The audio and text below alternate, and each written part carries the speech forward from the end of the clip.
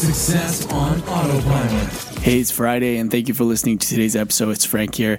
And just this week, actually, Google announced a new feature with Dialogflow. So as you know, if you are a Dialogflow user where you're building conversational experiences, whether it's for Messenger or any sort of platform, they've added a new feature which is still in beta. It's called Dialogflow Messenger.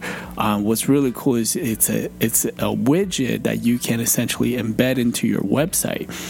So it'll pop up in the bottom right-hand corner where people or your site visitor could actually chat with this virtual agent. And with this, essentially, you just have to deploy it, and you just have to go to the integration tab, turn it on, and you can even test it and then embed it into the body of your page and customize the different color to kind of be congruent with your brand. So it's very, very useful if you want to create that conversational experience for people that are landing on your website.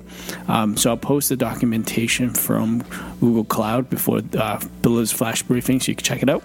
So let me know what you think if you are going to use this for your client's website or for your own. I think for us, we'll probably embed this into our website just to kind of split test the difference between, let's say, a Messenger widget versus a Dialogflow widget. So let me know what you think. Thank you for listening, and I will speak to you tomorrow. AboutEmployee.com/briefing.